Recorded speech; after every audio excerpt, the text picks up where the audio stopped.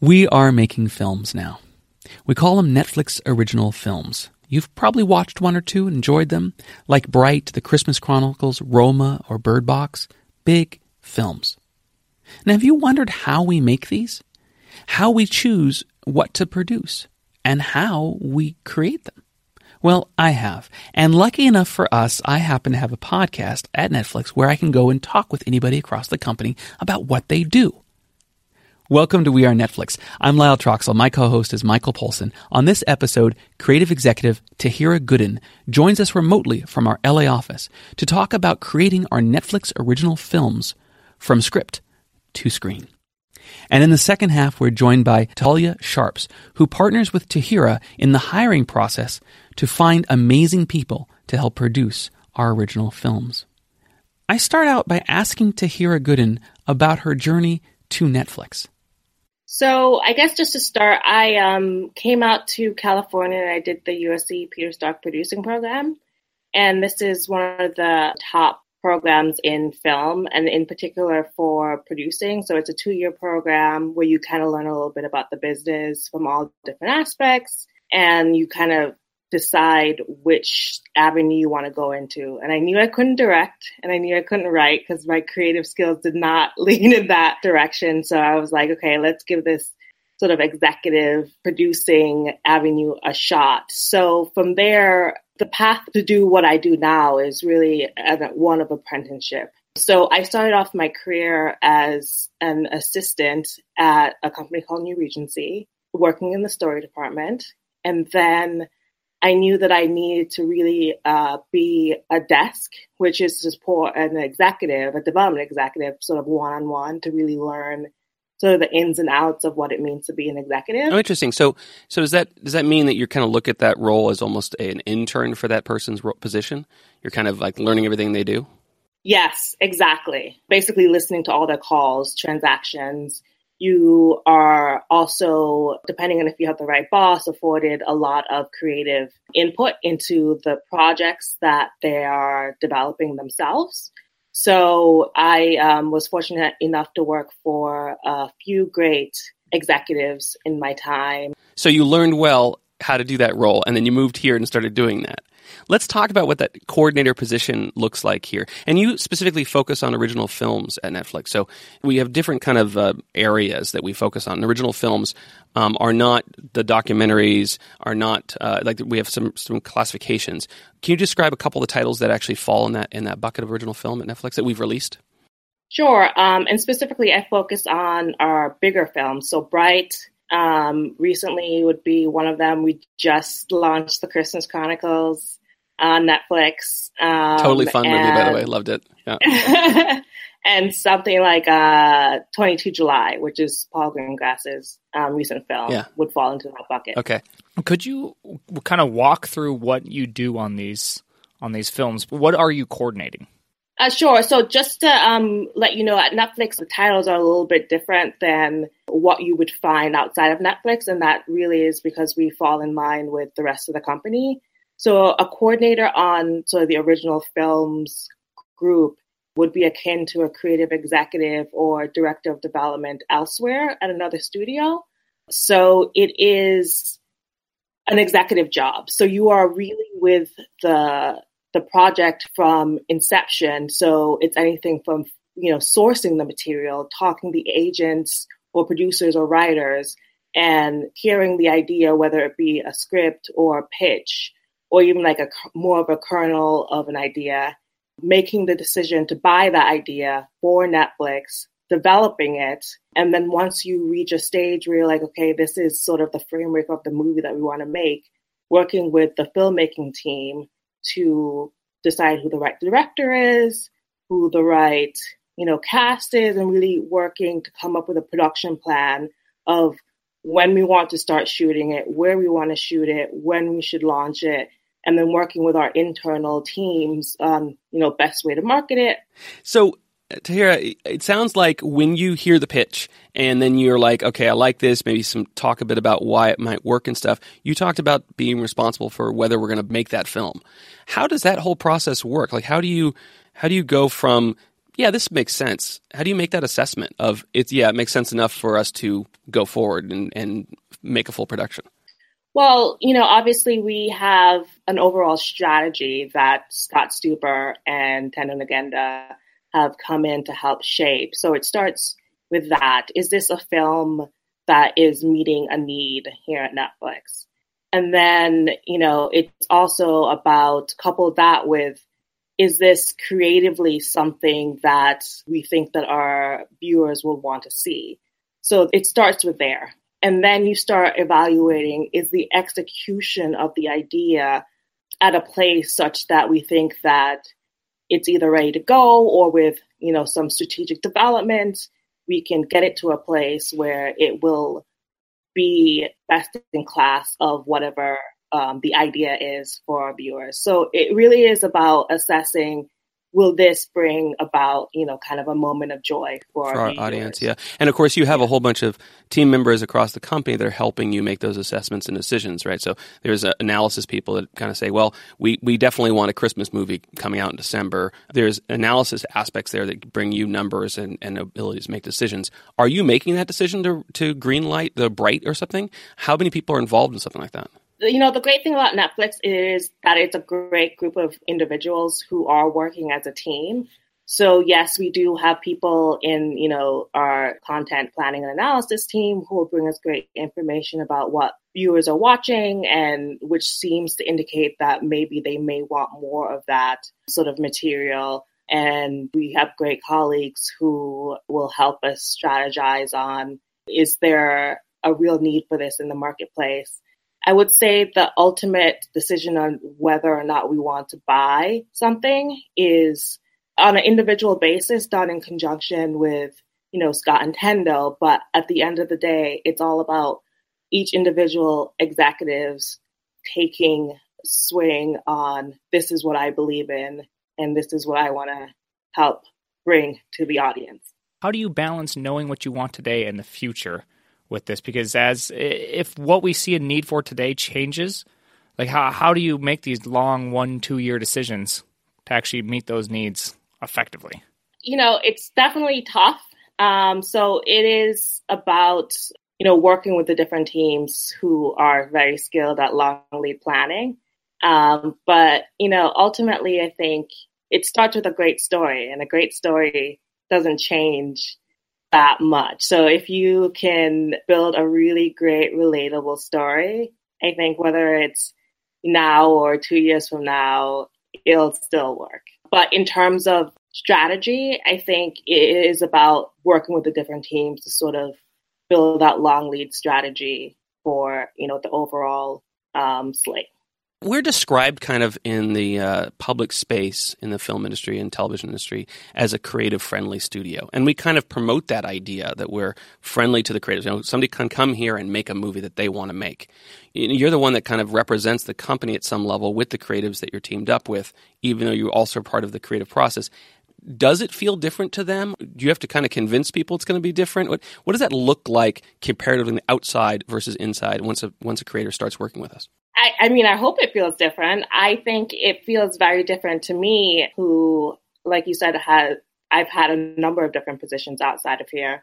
To me, it's much more collaborative. It's much less do this because we said so and we're the studio and we hold the purse strings. It's much more, we have this concern and we do have notes, but let's talk about the best way to address those notes and come to a decision mutually, as opposed to it being, an edict from the top down.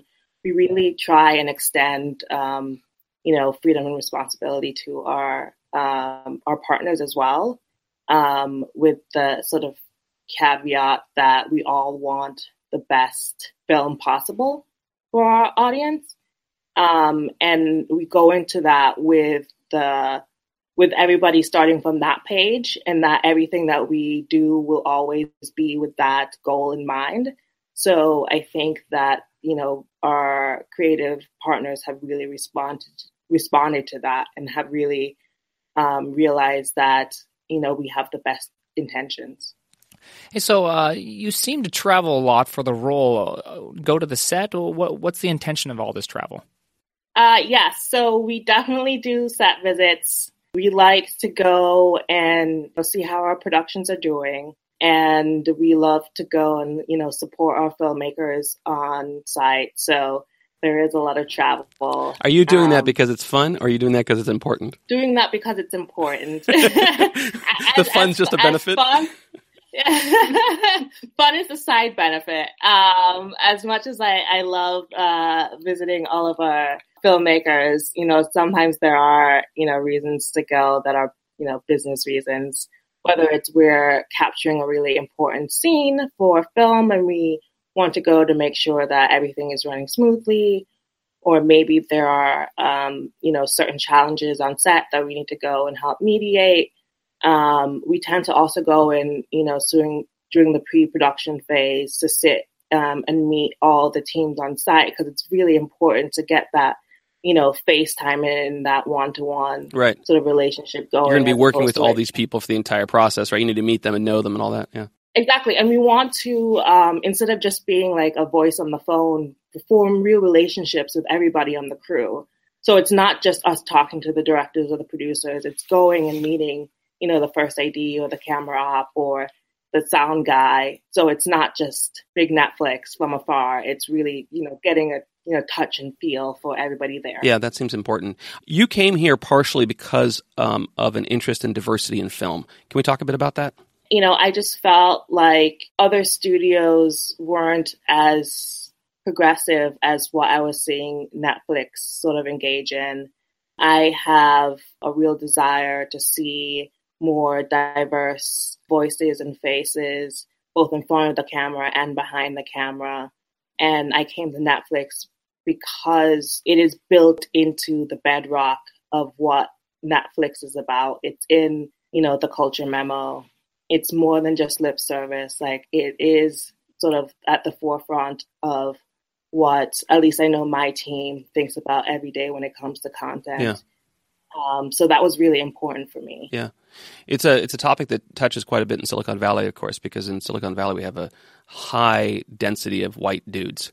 And it's a challenge throughout the Silicon Valley, tech industry space, and trying to make it more inclusive and make it more available for other people to join and participate. That's important in every aspect of creation, I would agree. I think in production making even more so, because, of course, we're trying to make films that are applicable and interesting to the planet. So, and surprise, surprise, there's lots of different types of people here. So, exactly, we're a global company, and we want to make, films and content that reflects our audience. And our audience aren't just, white male from the West. Yeah. So that's, very important to, as part of our strategy, to examine all different kinds of content and to really be authentic in that. And so these stories aren't just about, putting one or two actors of color. It's about finding stories that are diverse at its inception. Yeah. So you saw from our culture deck and everything that we intend for it to be a diverse culture and a supportive culture of lots of different people. Have you seen that in practice? Have you been surprised at all by it? And if you haven't, or if you have you actually have to push to help us be better at diversity? I wouldn't say that I was surprised by it. I would say that it confirmed everything that I hoped and wanted out of coming to Netflix.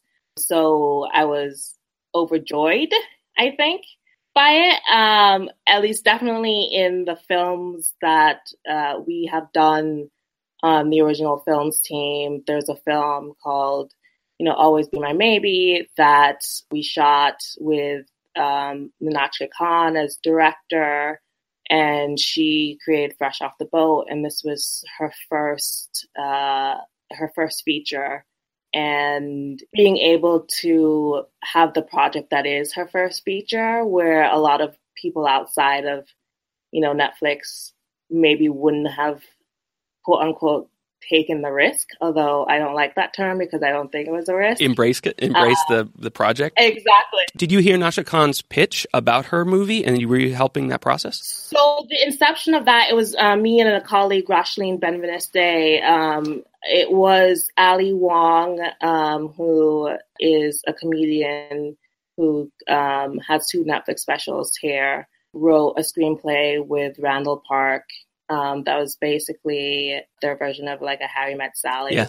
We first heard about that and we were like, we have to be involved in that. We have to be a part of making that come to fruition. Because it was a good script. So So we went after that pretty hardcore and we worked with them to develop it. And when we were looking for directors, we knew that we wanted to bring on somebody who shared sort of our vision for it.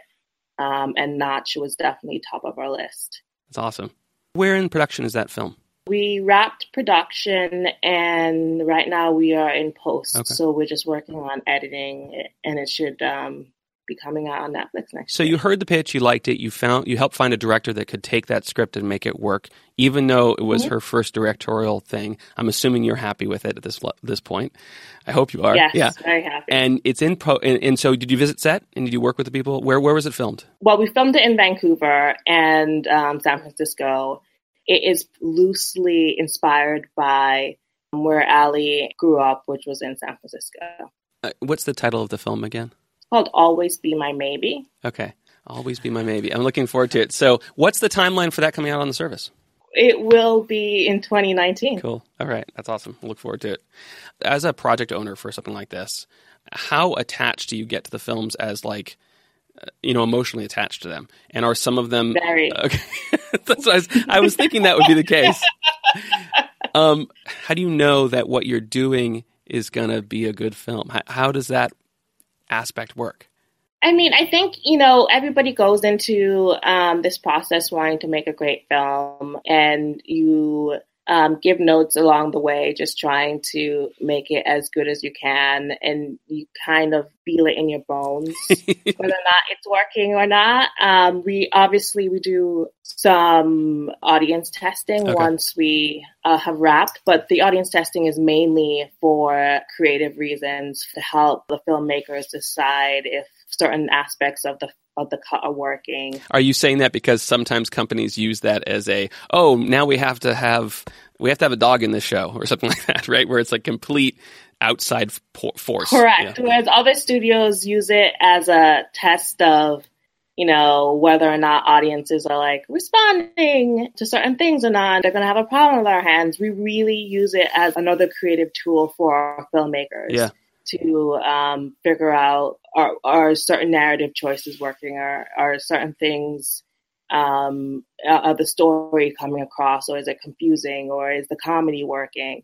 So it's really a tool as opposed to, tool for them as opposed to for us. Do you find that more experienced directors, when this occurs, are surprised by what do they like it? I think it's always nerve-wracking going into it, but they like it. And once they understand that it's for them, they really embrace it. Yeah.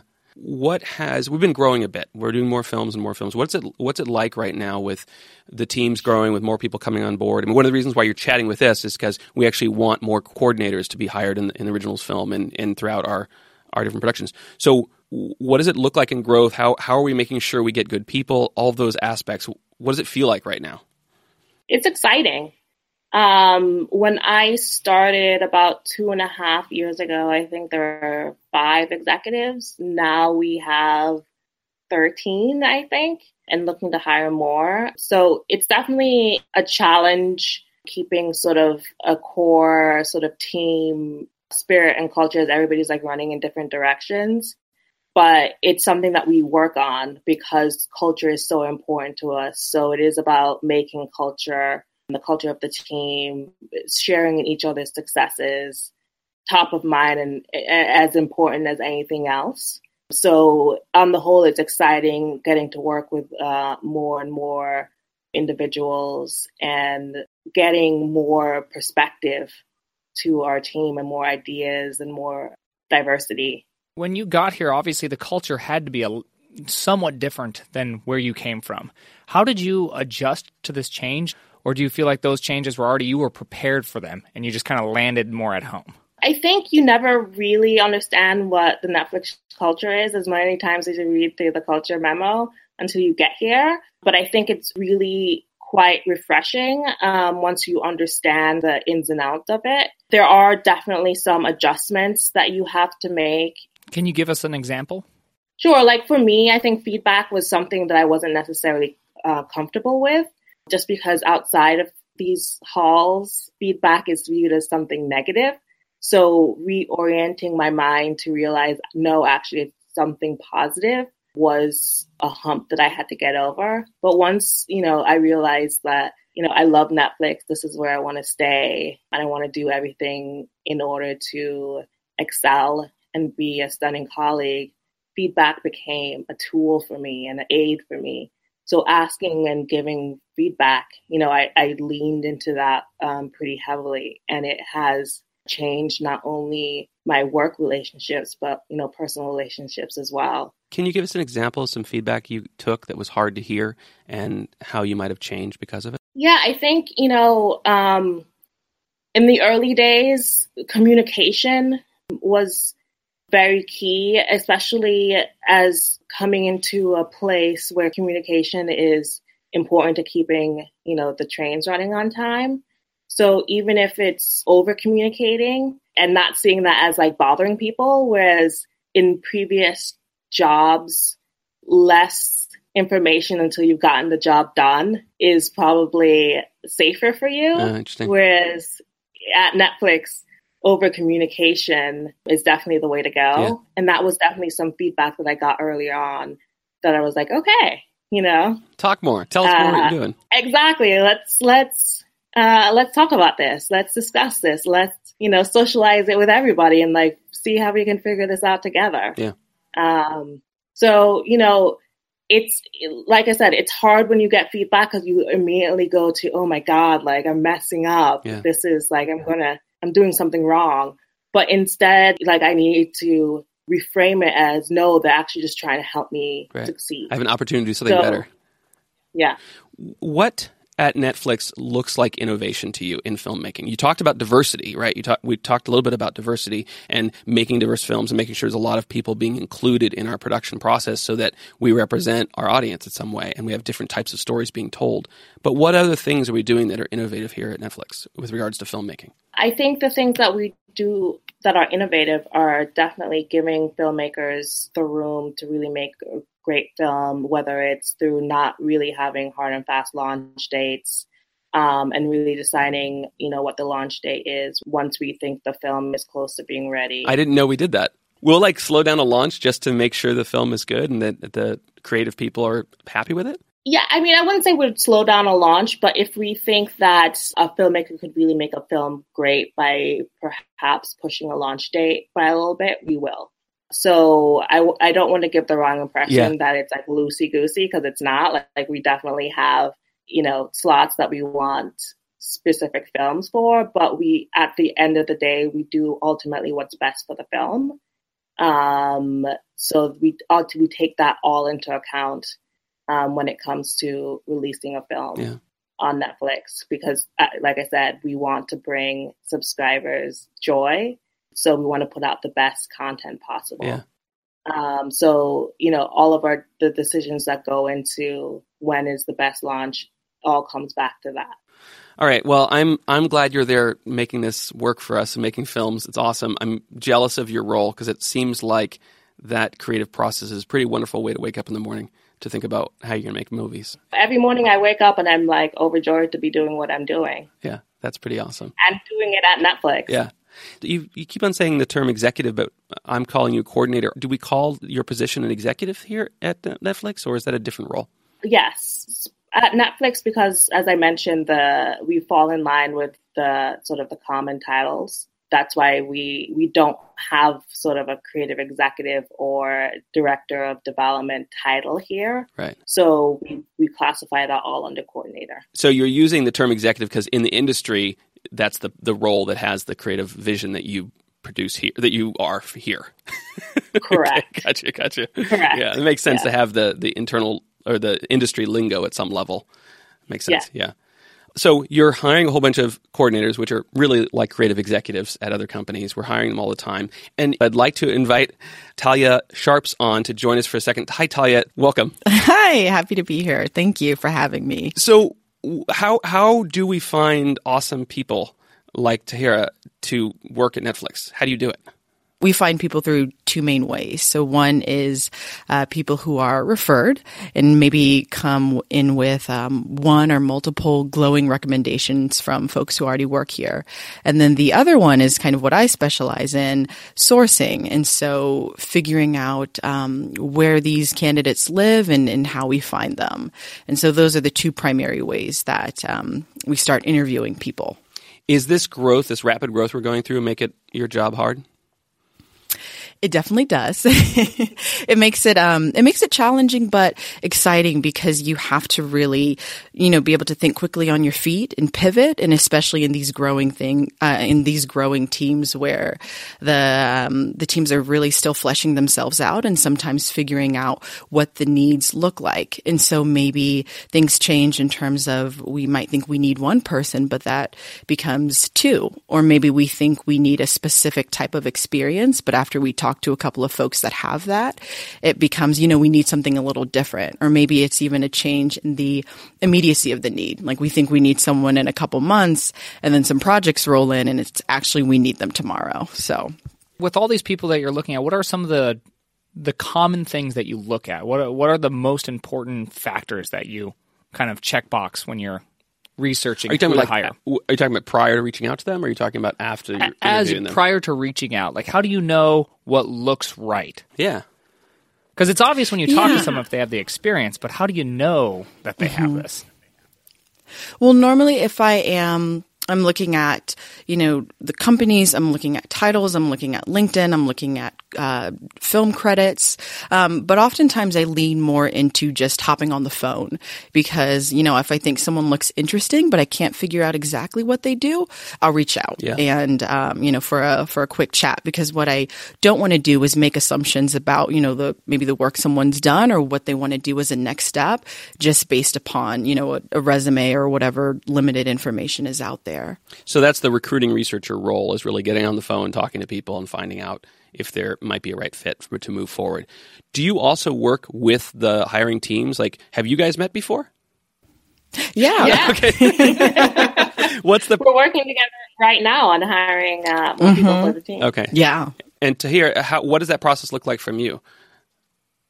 For me, it's, sitting down with Talia and really talking about the role that I'm hiring for, an outline of the background of the type of person that I'm looking for and what slot they will have to fill in the team. Okay, so let's talk about those slots for a second. We're making originals films, and you mentioned, we've talked kind of about 3 different films today in this interview process. They're all really quite different in their style and scope. So are you trying to hire coordinators that are interested in a certain type of genre of film, or is it different than that? It's not so specific as genre, although that can play a role into the person's background. It's about finding, at least for this particular go around, finding somebody who can complement sort of the perspectives that we already have on the team. So it can be if they are somebody who really loves a particular genre that we don't necessarily have somebody on the team who leans into already. That could be an additive component, but it doesn't necessarily disqualify anybody who doesn't talk about that genre.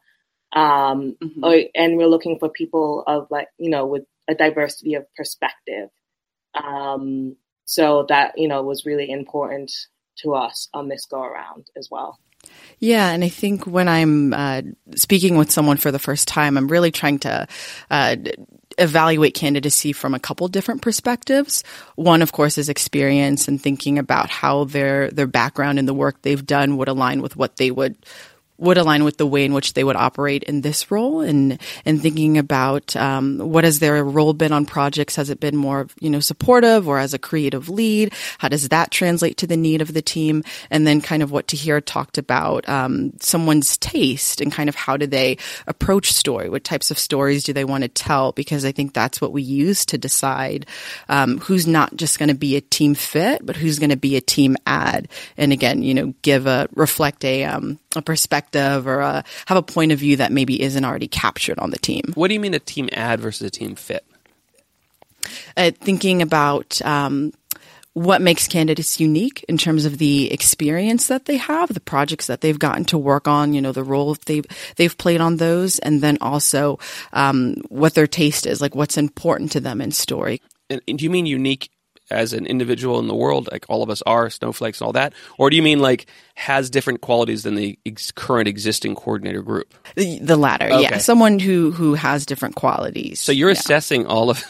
you're assisting all of Tahira's team. You're looking at all of them going, you know what they don't have, and then you're trying to find that person? Not necessarily. I really rely on Tahira to kind of help guide me in the way in which I'm evaluating, people. And so I think when we have an initial meeting, when a need comes up, it's really just asking a bunch of questions of, what will this person be doing? Talk to me about what the day-to-day looks like. Yeah. And then, Tahira can add more color as to what she sees as the specific gaps, certain things she's looking for. And of course, that can kind of evolve and transform as we talk to different folks. Tahira, what kind of gaps do you have on your team right now? Definitely when we were looking for coordinators, we were looking for somebody who leaned into different types of stories that, aren't necessarily covered by... Okay, so what's not covered? Yeah, come on, tell me. So basically, we have a strategy, and we are looking for movies that do work really well on Netflix. So it's comedy, it's sci-fi, it's thrillers, and it's, live action family films. So we are looking for, people who may have, a real love of comedy, or somebody who may have a real love of live action family films. Like Christmas Chronicles. Like Christmas Chronicles. And, somebody who is really strong at identifying, what are the needs and going out and figuring out how to fill those needs. And of course, I know I put you on the spot there, and what you don't want to do is just list a whole bunch of things and someone go, well, that's not me. You're not covering everything, right? You're not covering everything at some level. So I'm sorry to put you on the spot there. No problem. And the great thing about Netflix is that other studios, people are really pigeonholed into, well, you only do comedy, or you only do, sci-fi. And at Netflix, one of the great things, at least on the film side, is that we aren't, put into those boxes. So like, for example, I have quite a breadth of interests. So this year alone, I've worked on, a romantic comedy, a family film, a drama. So it's not necessarily that the person needs to like only one thing. It's about realizing what makes sort of Netflix special, and, that we do have a strategy and that their job will be to work on a lot of different films. But if it so happens that they, have a proclivity on a certain genre, then, that's a plus. Yeah. You want people with passion. Exactly. Yeah. As we've been talking about this, we've been talking a lot about passion, and then making these calls and not trying to influence really the filmmaking process end to end in a getting your perspective in there. How do you balance judgment and passion? Because often they kind of go at odds with each other. The philosophy is always Netflix first. So that is the first thing to be considered. So the judgment is will this be good for Netflix? And as we become, bigger team, and experience also comes into it. Like, you can see something that you're like, this will be a killer film for the service. It may not be my passion film, but I understand that this will work, and I know how to make it work. So as an executive, it's your job to engage in that, or say, hey, this is not something for me, but hey, colleague, I know this is your area. I think this is something that could work for you. It seems like earlier you were talking about just loving this movie that you're working on, right? Like really having a passion for it. When you have that passion for a title that you're working really tightly with, you saw the script, you see it come to fruition, you see the first cut, you're like, this is fantastic. Do you use your colleagues as a sounding board? Am I too committed to this? Do you do that kind of thing? Absolutely. I often go to my colleagues and ask them for a gut check. And you asked me a question about what was one of the things I had to learn coming to Netflix, and gut checks and really being comfortable with people interrogating your choices and poking holes in your not necessarily your decisions, but the decisions that you want to make in order to test is something that I had to get used to and really embrace as well, and see as a tool, because you're right, sometimes passion can cloud your vision. So I think that's a really useful thing that I learned and really rely upon when I think that maybe, something, I'm getting way ahead of myself on something. Hey, Talia, we have a couple more minutes, so I'm just going to ask you this. You probably get a lot of frequently asked questions from people that might be interested in working here. Answer a few of those right now.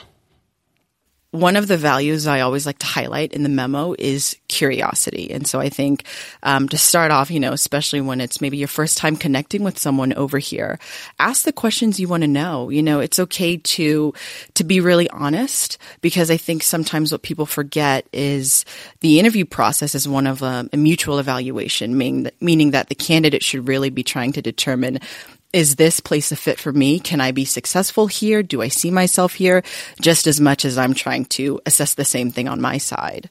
I think another question we often get is, especially for the folks we're talking to for coordinators, how can I contribute here? Will my voice be heard? Will I have a seat at the table? Because I think oftentimes, and even outside of film, there can be limitations just based upon your title, and it maybe might not accurately reflect the knowledge you have of the work you do, and the years that you've been doing it. And I think Tahira could attest to this, that you really do have a voice. And it's why we try to determine what your point of view is, what your taste is, when we're having these initial conversations. Awesome. Can I jump? Sorry, sure. Can I jump in? I think if I have one advice to prospective candidates is to have a point of view and be able to express it and, back it up and like Talia said, be curious and ask questions and figure out, is Netflix a place for you? Not just any studio, but Netflix specifically, and the more specific you can be about that. Definitely. And I would say don't even shy away from getting a little personal. For example, if you have experience that, say, doesn't directly correlate to film, like maybe you taught abroad for a couple of years and then came back and got a job in an agency, let's talk about that for a few moments. Or the meaningful conversations you've had that have transformed the trajectory of your career. Or maybe it's even the genuine relationships you've formed, or the traveling you've done and immersing yourself within other cultures, because all of that contributes to finding and developing that point of view. Tahira Gooden and Talia Sharps, thank you so much for joining us here on We Are Netflix. Thank you. Thank you for having us. This has been the We Are Netflix podcast. I'm Lyle Troxell, and my co-host is Michael Polson. Thanks for listening.